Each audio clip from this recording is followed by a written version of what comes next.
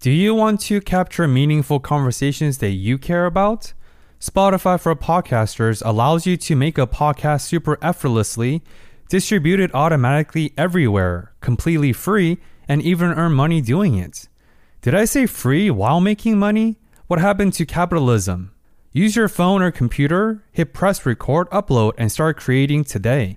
You can also monetize your podcast super effortlessly through features like ads and subscriptions through the platform. If you have been following the Discover More journey, you know that I've been using Spotify for Podcasters since 2020. Download the Spotify for Podcasters app or go to spotify.com/podcasters. Spotify.com/podcasters to start creating immediately.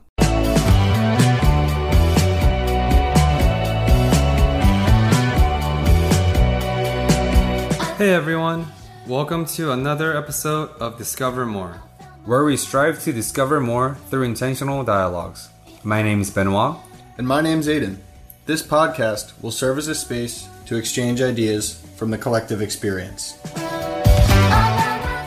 Hey everybody, today's guest is going to be Nick Boleto, or Coach Nick. How's it going today? What's up, guys? Thanks for having me on. Doing pretty well. Excited to be here. Yeah, excited to have you, man. It's definitely excited to jump into it. So do you think you could start us off, kind of just give us some general background or share your story? Sure. So according to my Instagram page, I'm a mindset muscle building coach. So I do a little bit of personal development stuff.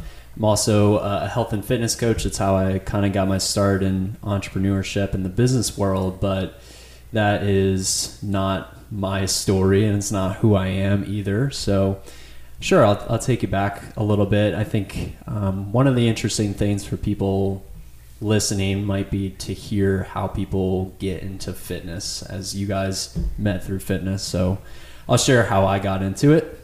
So my first ever girlfriend, she broke up with me because she said that I would never be able to physically or sexually satisfy her.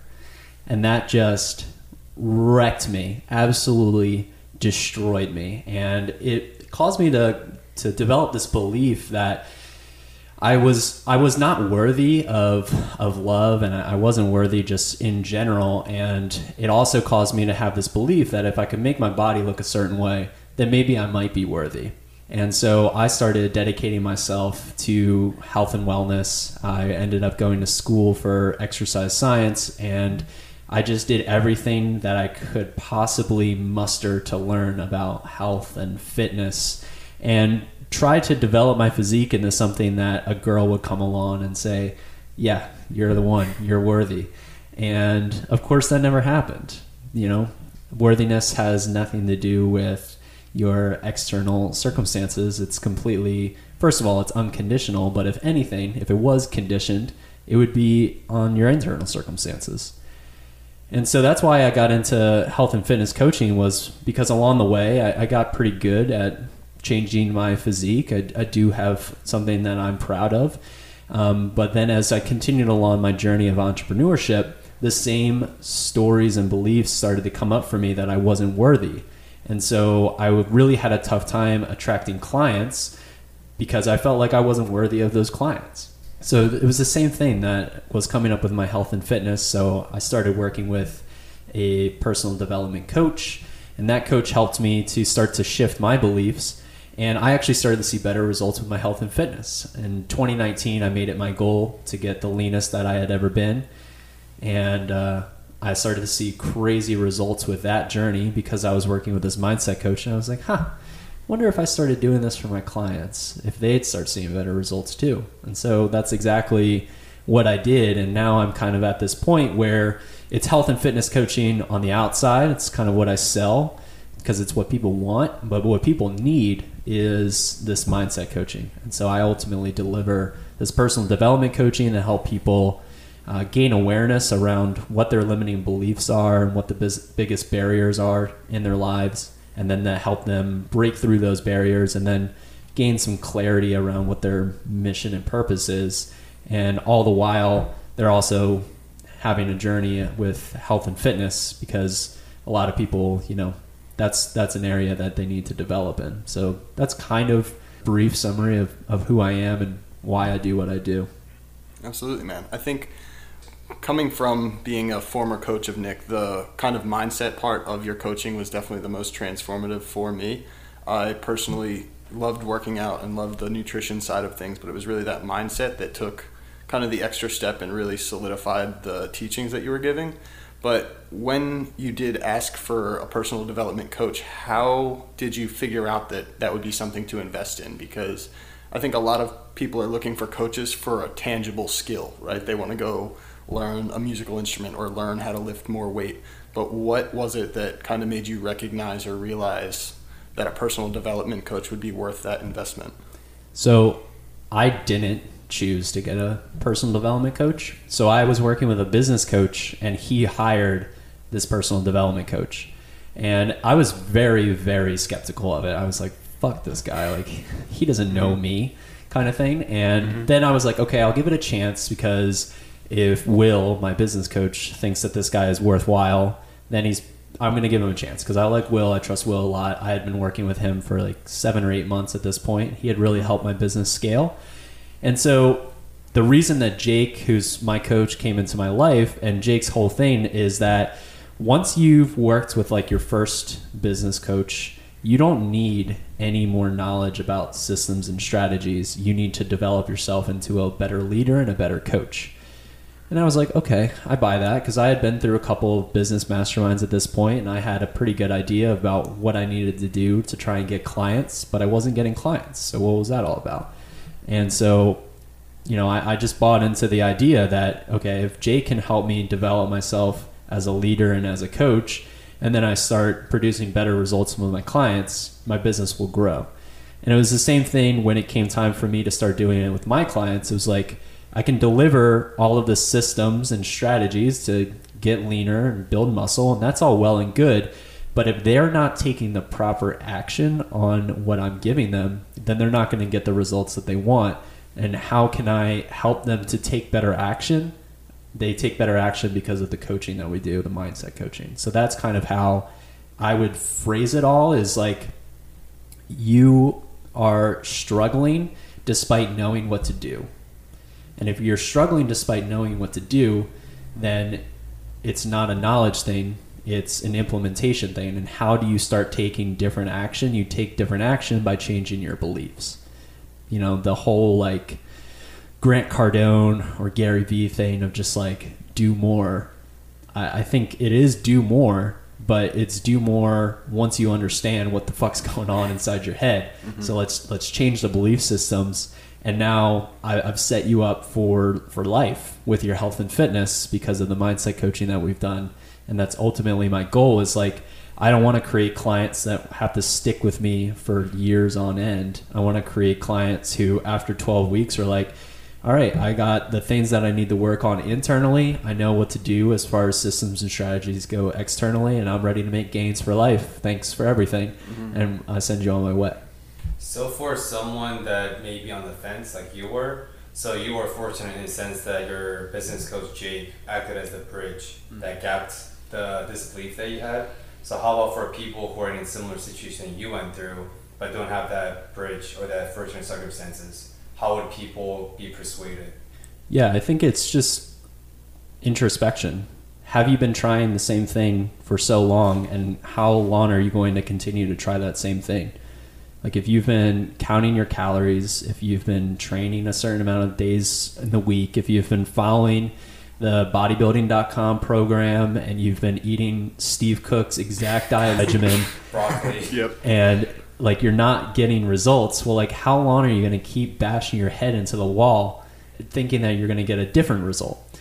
And so the mantra that I always go back to is, your results are in direct alignment with your actions, right? That makes sense. We get that. But your actions are always going to fall to the level of your beliefs, and they'll never rise up to the level of your goals.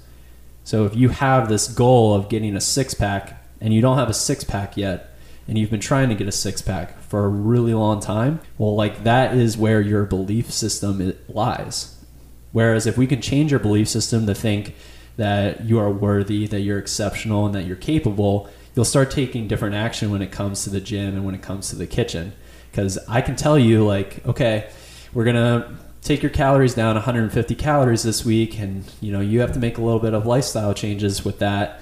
Like, you're just not going to do it if you feel like you're not capable and worthy of it. But if we can change that belief system, then you'll take the proper action. So I think it really just comes down to that understanding that if my goals are here and I haven't reached those goals yet, then that means that my actions are below those goals, and those actions that I'm currently taking are just in alignment with my current belief system. So I need to raise my beliefs if I want to get new results.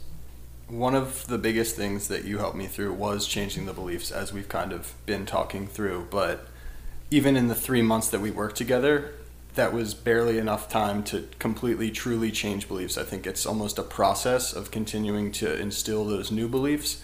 But for someone that might not have the awareness of how to change their beliefs, what's kind of a first step or kind of a building block that they could take that step to begin transforming their beliefs? There's a lot of really good free resources. First and foremost, you can join my Facebook group where I go through all this stuff for free. At least the first step in any kind of belief transformation is going to start with awareness. We need to understand what's already there. We need to know where it comes from so that we can start to change the story. And awareness is actually a fairly easy thing to get into. So doing some journaling. If you want like some specific resources, the books that I always recommend to clients are The Big Leap by Gay Hendricks. Does a really good job of understanding where your beliefs might be coming from, what your root cause is. And then Claim Your Power by Mastin Kipp is another one that is fantastic. It's a 40-day journey, which is really cool. So you just do one chapter a day. It takes like 10 or 15 minutes, and you're able to kind of walk yourself through your entire story. But with personal development books, every single one works. It's just a matter of whether or not you're actually going to do the work. A lot of people just like to read personal development books and think that they're getting personally developed. But just like going to the gym and getting results in the gym, like this takes work, and it takes a lot more work, and it's a lot harder. Going to the gym is 5, 7, 9 hours a week. Changing your beliefs is a 24/7 thing, and like 8 of those hours you're asleep. But your beliefs are not. Your beliefs are forming all your dreams. Everything is coming down to your subconscious beliefs, and so you have to continually do the work in order to change that belief system. So it starts with awareness. That's where you start, and those 2 books are probably the first places that I would go to. And also, meditation is another really great place to start. Get a baseline of what's going on inside your head. Doing journaling activities.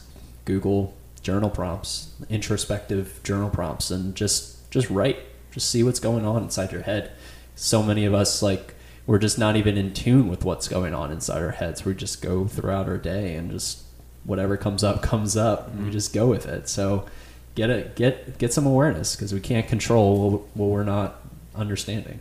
Yeah, I think when you're kind of running through the day, to what you alluded to, just kind of on autopilot, more or less, that's literally when your subconscious beliefs are just guiding you through the routine of every day. But personally, something I found really helpful that I think you kind of inspired was doing morning pages every morning, because that was just as you're waking up and your brain is still kind of recovering from the sleep, your brain is still plastic of the dreams you just had, just sitting down at the keyboard and writing for 10 minutes. Whatever comes up, some days it's, I don't know what to write about, but I'm going to have a great day today, or I'm really tired, I can't believe I'm awake. Whatever comes to mind, just putting out there, I think is a really beneficial to a degree, because if you're writing for 15 minutes, inevitably you come down to writing about things that actually matter and what you truly want to do with the day ahead. So you did touch on meditation, which is something that we've both been experimenting with a lot, that I think would be helpful to talk about, because there's a lot of stigma behind meditation in terms of, we talked about it earlier, not a lot of people want to hop right into the meditation train. How did you come into that journey, and how would it become accessible to someone who may be hesitant towards it? So how did I come into meditation? I have been like a personal development junkie from my very early teenage years. And it's kind of funny that I've gotten to the point that I'm at now where I'm doing personal development and fitness, because my like original fitness idol was Brandon Carter. If you guys follow Brandon Carter on YouTube, you kind of know where I'm going with this. But his big thing, like every other video was him talking about books, and every other video was him working out. And then a few years after I started following him, he had this whole gains and development challenge where every day you posted your workouts, and then you would post like a quote from a book that you were reading or whatever. So I was super into personal development just from following him. So he had this hashtag a couple years later, hashtag gains and development. And so I started making all these posts where I would be working out in the actual like video content of the Instagram posts, and then the caption would be a quote from a book I was reading. And so I just always was really into both things. And so I guess just being a personal development junkie along the way, you read that all the really successful people meditate. And I was just like, I want to be really successful. So I just started meditating for that reason. But I really like went through crazy cycles with it. I think I've had meditation app on my phone for 7 or 8 years. And I think I very recently hit 100 sessions like last month or something. So that goes to show that I haven't been doing it any kind of consistently. But I really just got into it because for me, it's not necessarily the benefits of meditation, but it's the actual act of creating that space and time for me to do something that is being by myself, creating that space and time, which will subconsciously help me to understand that I come first. And I think that's what the power of a morning routine is for me, and that's the power of meditation. As far as making meditation accessible for other people, I literally just tell my clients to start with 3 minutes a day. Anybody can do 3 minutes of meditation. Like, you can't even fall asleep in 3 minutes, which is one of the big problems with beginners meditating. So a lot of my clients, they are just meditating for 3 minutes a day, and then we slowly try to progress to 5 minutes a day. But it's just, again, coming to that understanding of why you're meditating. And even if you don't want to go into the actual benefits of meditation itself, the act of putting yourself first and creating that space and time for that routine, I think subconsciously rewires you to start putting yourself first. And that is hugely important, like just cannot be overlooked. Well, why do you think that putting yourself first is so important? Because a lot of people may say that that's selfish or only taking care of yourself, kind of not caring about other people, but why is it so crucial to put yourself first? So I'll talk a little bit about power hierarchies to answer this question. So there's a few different power hierarchies that we traditionally see with people. So we see narcissists whose power hierarchies would look like self. So that's one. The second one would be like God, others, self. So this is your like religious junkies. This is like people who everything they do is like for God and for the church. Then we have people who their hierarchy might look like others. And these people just like continually are completely burnt out. So it's really easy to fall into one of those hierarchies, and that's where most people live at. As a coach, I lived in the others hierarchy for a really long time. I never took care of myself. And so not only was I extremely depressed, but I wasn't even that good at helping others because I wasn't helping myself. And who would ever trust me to help them if I can't even help myself? That's embarrassing. So I wanted to move out of the others hierarchy. And, you know, obviously I didn't want to move into the narcissist hierarchy, and I wasn't going to move into the religion hierarchy either. And so the one that made the most sense for me was self, God, others. So my hierarchy, by putting myself first, what that does is it gives me freedom of choice and it gives me free will. So I am able to make the choice to give my will over to God, which is why God comes second to me. And by giving myself over to God, giving my will over to God, He is able to put the opportunities into my life for me to actually help others. But if I put others before God, then that doesn't work out. And if I put either of those things before me, then I no longer have the free will and the freedom to make that choice. And so the metaphor is really cliche, but you can't pour from an empty cup. So you fill your cup first, you put your oxygen mask on first if the plane is crashing. And so that's what it became for me, is like, I'm going to create this hour and a half first thing in the morning with my morning routine, where it's just all about me, baby. And then I'm going to take care of other people all day long, but I'm going to put myself first, give myself that opportunity to connect with myself and to connect with my creator. And if I can create that connection, then I can do anything.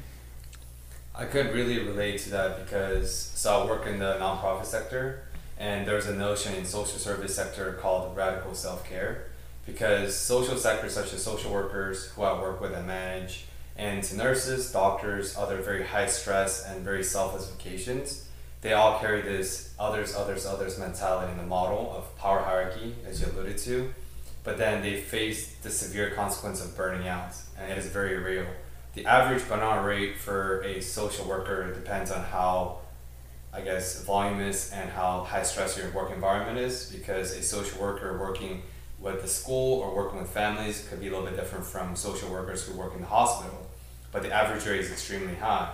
And so I think our field has been really trying to emphasize the notion of you have to be radical with your self-care, because, for example, let's say you're servicing these marginalized families and you have to internalize all these emotional barriers and all these emotional stresses the families are going through. You internalize them so you can be empathetic and you empathize and you help with them, and you don't feel very well on Monday.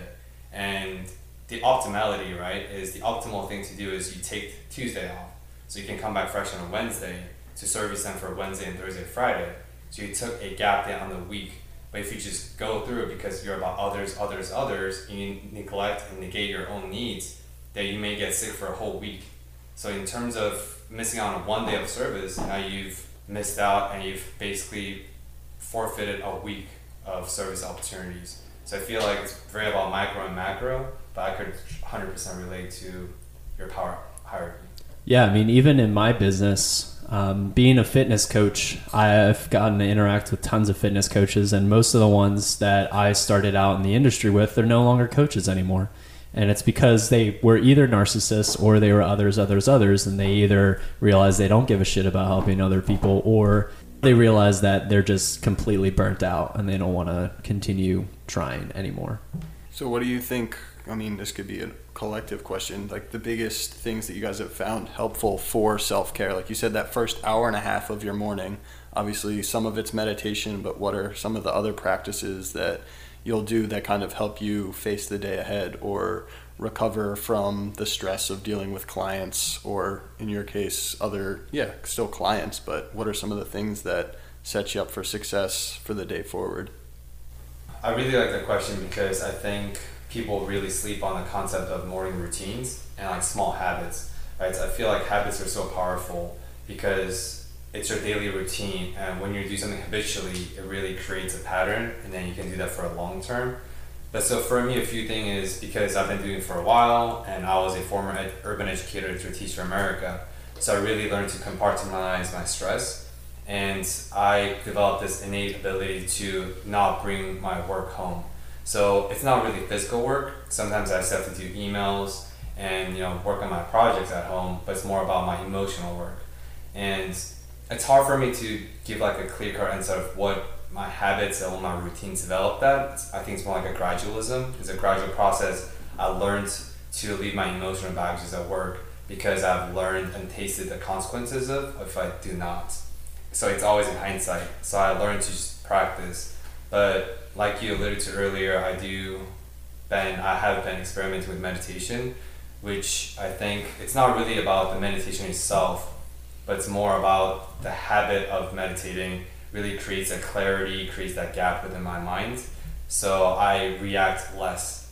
So if something stressful happens, I am better at negating that stress by reacting less harshly or less emotionally. And I think I just check my emotions a lot better and my reactions a lot better. But a few things I do is gym. I'm a very avid fitness enthusiast. I work out 5 days a week. And by having a stress relief outlet such as working out, it's a great coping mechanism for me. and it helps me release my endorphins and my stress and just bodily energy in a very positive way, which also creates residual energy because I do work out 5 a.m. in the morning. And I think just like what I'm sure Nick could talk a lot deeper into this concept, but I meal prep during the week, so I eat very healthy. I watch out what I intake into my body, my system, which creates that mental energy in the long run versus when you just chow down on French fries and cheese and Philly cheesesteak all day long. So yeah, I think just like the little things that just may not be significant in the macro sense, but on a daily basis, it really creates, I think, set up for long-term success. Yeah, I want to touch on something that you were talking about before we even got into morning routines, but not bringing your emotional baggage home to work. So something that I've really been working on recently is having resets. So I have literally alarms on my phone that come on 3 times a day, and they say bring the joy, and it's just a way for me to remember, like, I get to calculate my attitude. My attitude is not based on what's going on in my life. It's a choice. And so that comes on 3 times a day, and I kind of give myself a moment to reset what's going on emotionally so that I can be more present and more in whatever role it is that I'm in at that time, whether it's friend, coach, brother, son, boyfriend, whatever it is.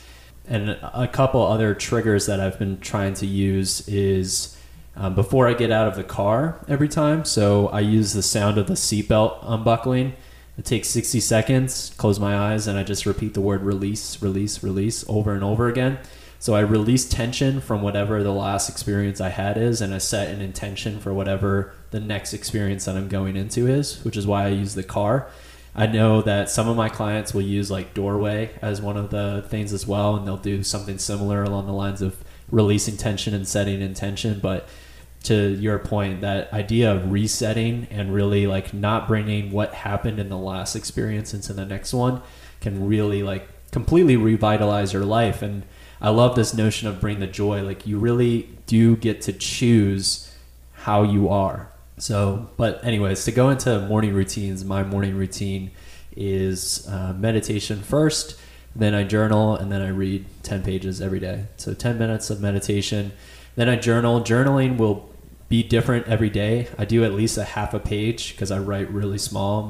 The pages in my notebook are like freakishly big, so half a page is a lot.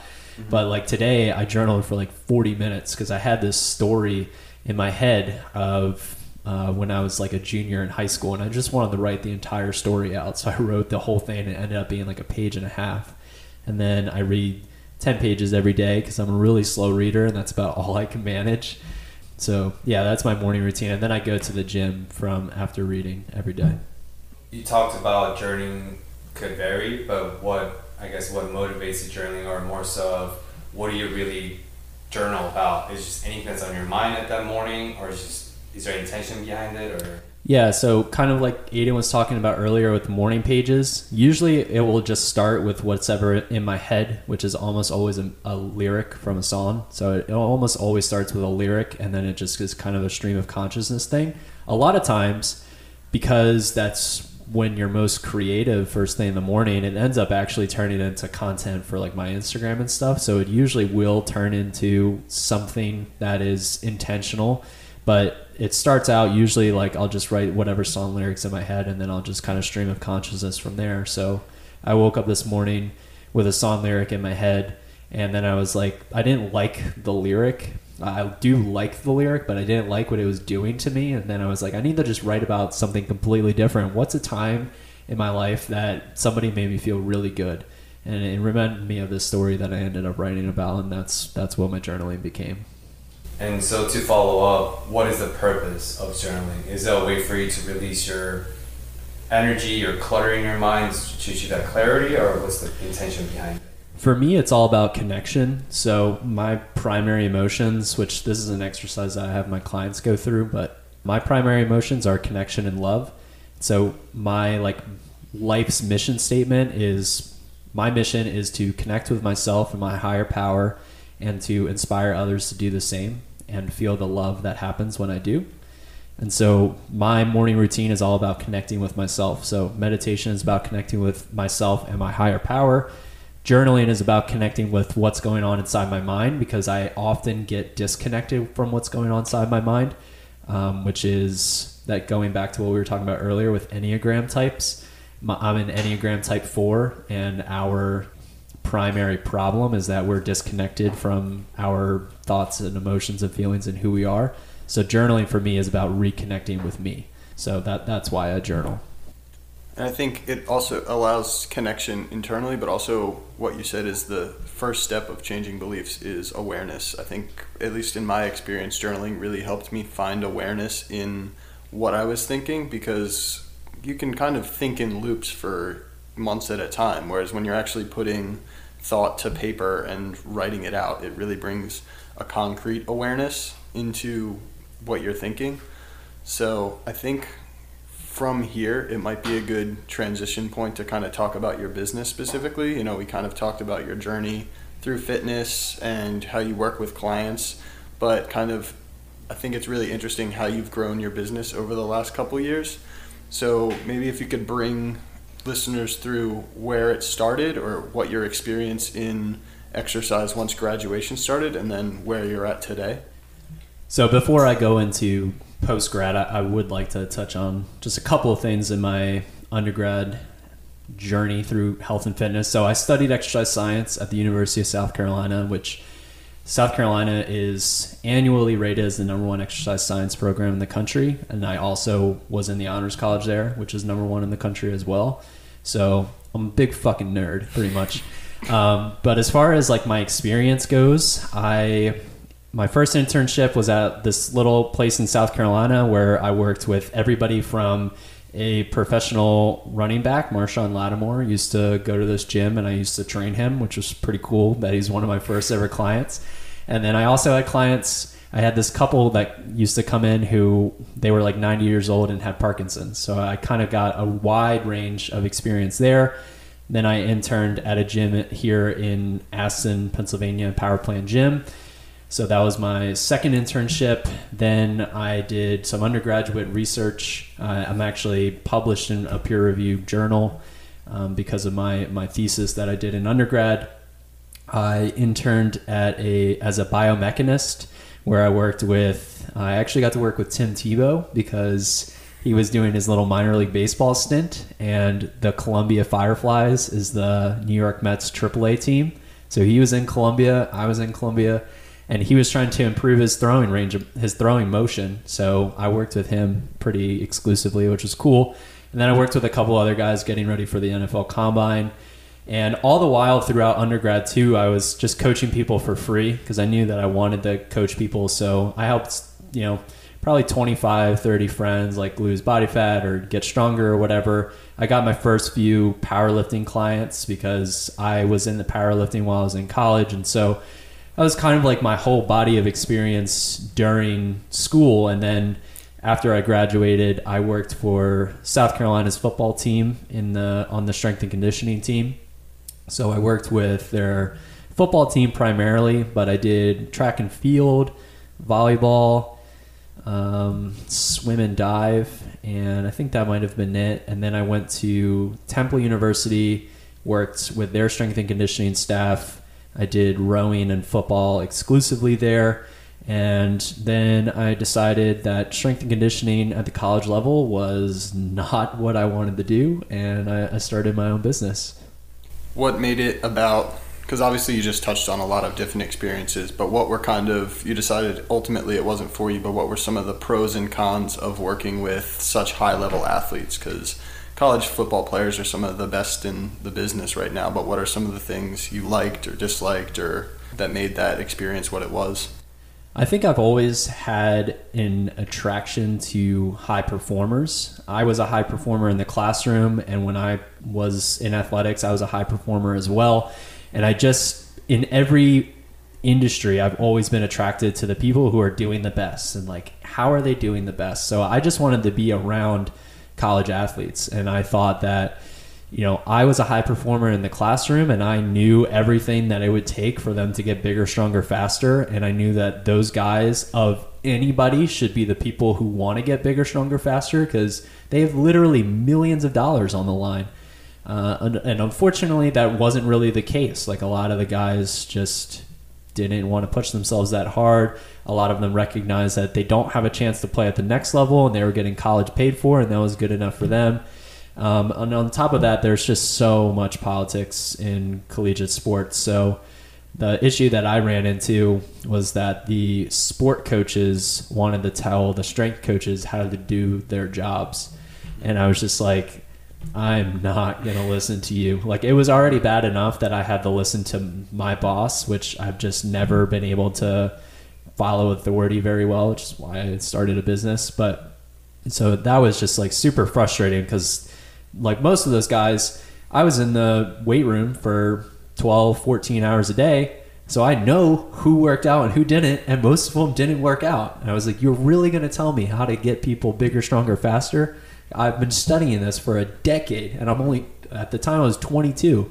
It's like, I've been doing this since I was like 13 years old. I love this shit. Stop telling me how to do my job. So that was why I ultimately didn't work in collegiate strength and conditioning. So do you think that seeing that raw talent, but rather the lack of discipline, kind of fizzling their talent out, is what kind of made you realize that mindset is such a crucial piece to the health and wellness journey? That was definitely part of it. There was, I think that the way that you do anything in life is the way that you do everything. And I also think that life happens in cycles. And so what I saw was I was having a lot of experiences that were pointing me in that direction, all kind of at the same time. So I got in a car accident while I was working at Temple University, and it completely totaled my car, completely wrecked my car.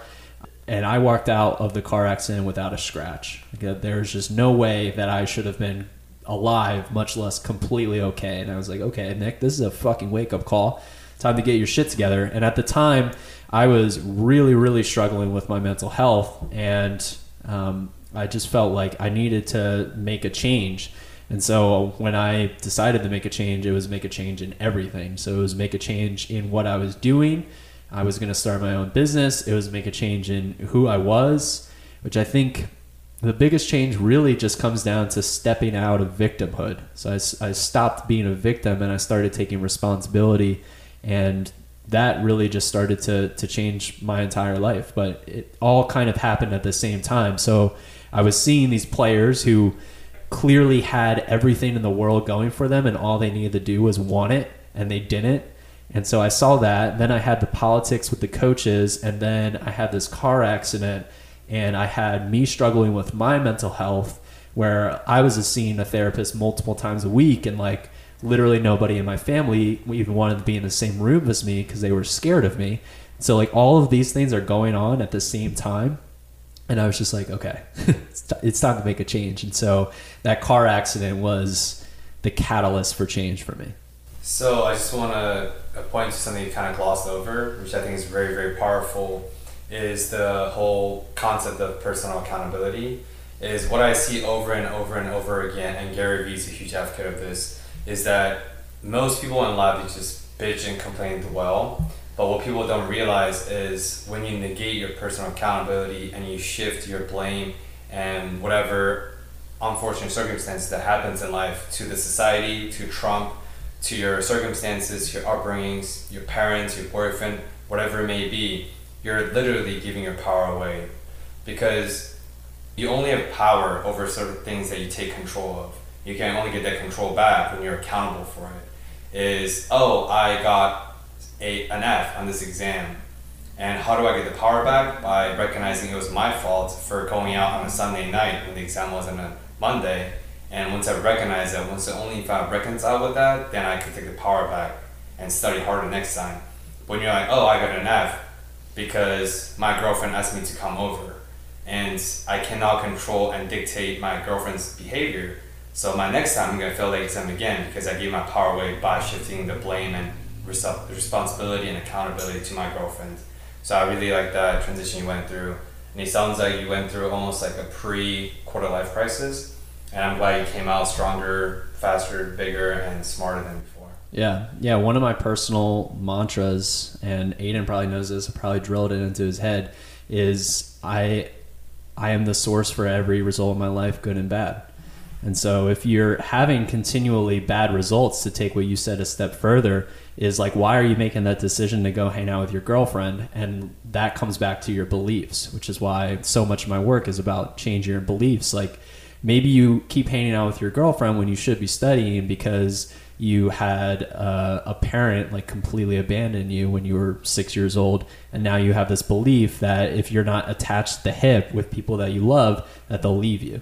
And so, you have to change the belief there so that you stop taking that action. It's something as simple as staying in and studying for you. Again, going back to the power hierarchies, putting yourself first, like all of these things are just intertwined. So I really like that. What was the biggest belief change that you had to go through following that incident, and how did that kind of change how you showed up going forward in, it sounds like, all aspects of life? Yeah, so I'll dive into a little bit of a story here. I think that my root cause of where all my pain comes from, so going back, my Enneagram type is type 4, and my childhood wound is abandonment. And so when I found that out, I was like, well, who abandoned me in my life? Because I'm extremely tight with my family, and I've had like a lot of rough relationship history, but it's all been way too recent for that to be the cause. And like actually, dating relationship. Yeah, dating relationships. So my dating relationship history is an effect of what the cause was. I'm a shitty boyfriend because of what happened to me when I was a kid, which was, so my grandfather was like my role model. He was my rock growing up. And my parents had me really young, so my dad had to work like 3 jobs. So I didn't really see him all that much in my formative years. My grandfather was around a lot. And on top of him being around, they say that like a lot of genetic traits kind of skip a generation. So I was just like this spinning image of him. Like, we're the only people in the whole family with green eyes. We're the only people who ever played baseball in the family. Like, we have all the same mannerisms and all of these different things, same sense of humor. And so I was just really, really close with him. And, when I think back on some of my earliest, happiest memories, most of them involve him. What I didn't know about him, though, was that he wasn't a good guy. And so he had been doing a lot of shitty things to people in my family, including my mom. And when my mom turned 30 years old, literally on her 30th birthday, they had this huge falling out. And she basically, they agreed mutually that they were not going to be a part of each other's lives anymore. And so he no longer was really a part of my life. And as a kid, they couldn't tell me that, hey, your grandfather is a sex addict and a coke addict, and he's abusive both physically and emotionally to all these people in your life. Like, I wouldn't have been able to understand that. And so they just had to tell me that I wasn't allowed to see him anymore. And the way that the story that I developed from that was that he left me, that he abandoned me, and that I wasn't worthy of his love. And so that's how that shows up in my romantic relationships is, I either am attached at the hip with my partner, or I push them away so that I can just get the abandonment over with. And it shows up in all areas of my life. So when I was looking into my business and trying to grow my business, I was so scared to like generate new leads, new conversations with people, because I felt like they were going to reject me before I even reached out to them. And so I was just like, all right, I'll just wait until clients come to me. And then when clients were coming to me, I was like holding on to them so tight. And like I was basing my entire self-worth around whether or not they enrolled in my program. And then once they were actually in my program, I was like, I need this client to stay on with me, which to some extent, and this is what's really powerful about these childhood wounds, is that they actually help you a little bit. So I became a really fucking good coach because I was like, I need to retain this person. And to a certain extent, I am a really good boyfriend because I need this person to not leave me. But then at a certain point, like the attachment is way too much and the person leaves, and it leaves me just completely broken. And so that was the main thing that I had to step out of, was this fear of rejection, this fear or this belief that I wasn't worthy. So those were, I think that was a very long-winded way to answer your short question. No, I mean, first I want to say thank you for sharing that experience, because it's definitely a lot to, open up about childhood instances. I think a lot of people aren't aware of things that far back, because, you know, personally, before we started working together, I didn't even really process what was happening between when I was, 4 and 8, when all those identities are really being created. But then also, I think your explanation kind of shows how that one instance affects all aspects of life. It's not just how you're conducting yourself in relationships or in business, but it's kind of holistic across all of life, that one specific circumstance. So, we really want to point out that that's such a large thing to work through, is really being aware of the beliefs, changing them, and then seeing how that transitions. So I guess once you work through and probably continue to work through that specific story, what have you come out on the other side of that story with? Yeah, so I think it really boils down to just fearing rejection less. And, I created my mission, going back to my mission, it's all about connection for me. And so connection is pretty much the exact opposite of abandonment, which is really what most of my clients come to find is their biggest pain actually turns into their purpose. And so the biggest pain for me was people leave me who love me. And for me, my whole life is about connection. And so I mentioned generating leads as being the thing that I really struggled with. So I just turned the wording lead generation into lead connection. And it just changed everything for me. It was like, I know I'm a really good coach, but I need to make a connection with this person in order for them to ever sign on with me.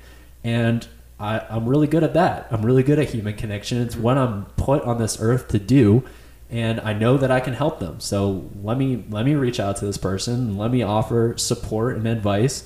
And if it turns into a conversation about coaching, sweet. And if it doesn't, I just help somebody.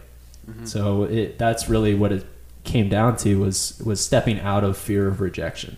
And that's a really interesting point that you made, of that it's almost the thing that we fear most that is ultimately our strength, or a thing that we're destined to do in some sense. What do you think causes that, or why do you think that comes up, in your situation, or even people you've worked with? Kind of once they get through that blockage, on the other side, that might be the thing itself that they were working through.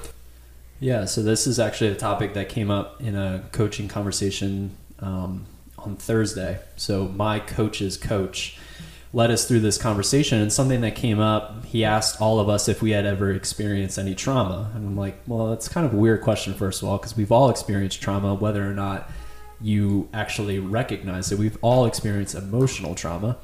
Anyways, so he tells us, of course you have, and it's given you this power, and he called the power deliverance. And so deliverance, he described it, was our abilities to take somebody from their pain and deliver them to their promised land.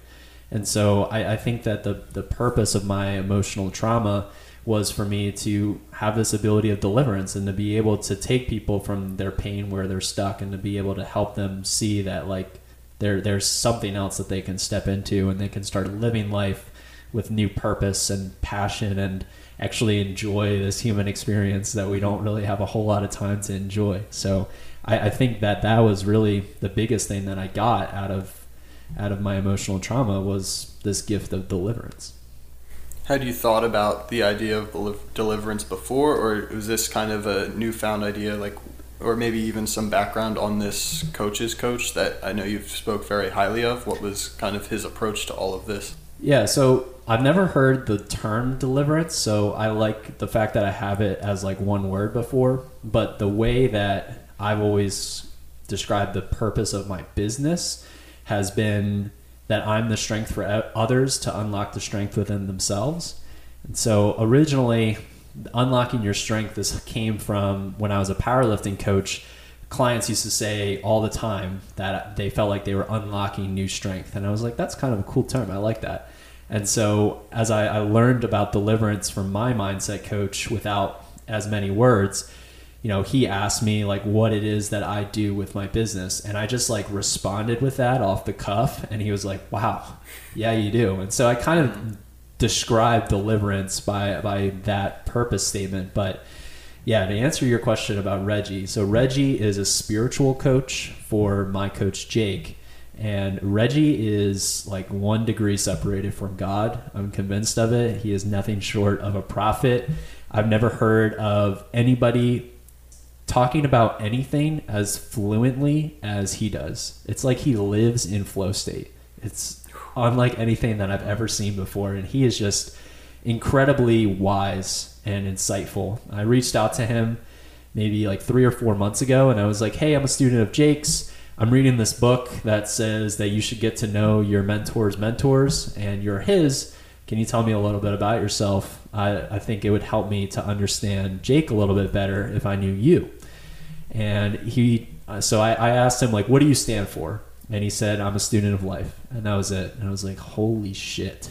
Like, the next time that I ever think for a second that I could be done learning, I'm just going to remember that my coach's coach is a student of life. Like, that was so profound in so few words. And that's really what I get from Reggie. He's incredible. Also, I just want to touch about your slogan of unlocking new strength. I like that idea because Aiden shared with me when we first met your PDF file that you designed. I liked some of the concepts. I didn't follow it strictly because I was doing a different program at the time. But I think the notion of unlocking new strength, I feel like the key phrase is unlocking, because in order to unlock something, you must possess the key to the lock. Because you can unlock something if you have the key, then you can unlock it, right? That means you're simply acting as the key to help your clients to tap into their untapped potential.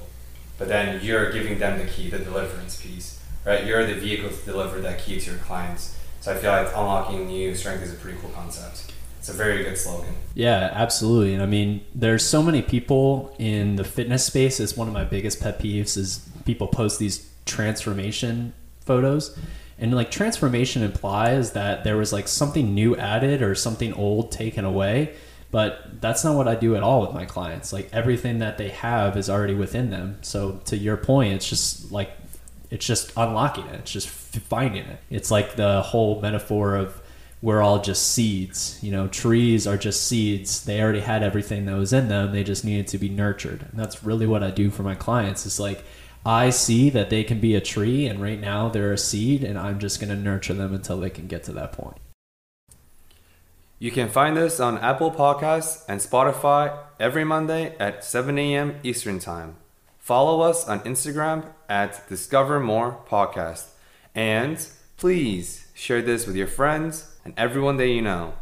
Thanks for listening to another episode of Discover More, where we intend to discover more life through intentional dialogues. And we truly appreciate everyone who have made it until the end. Till next Monday.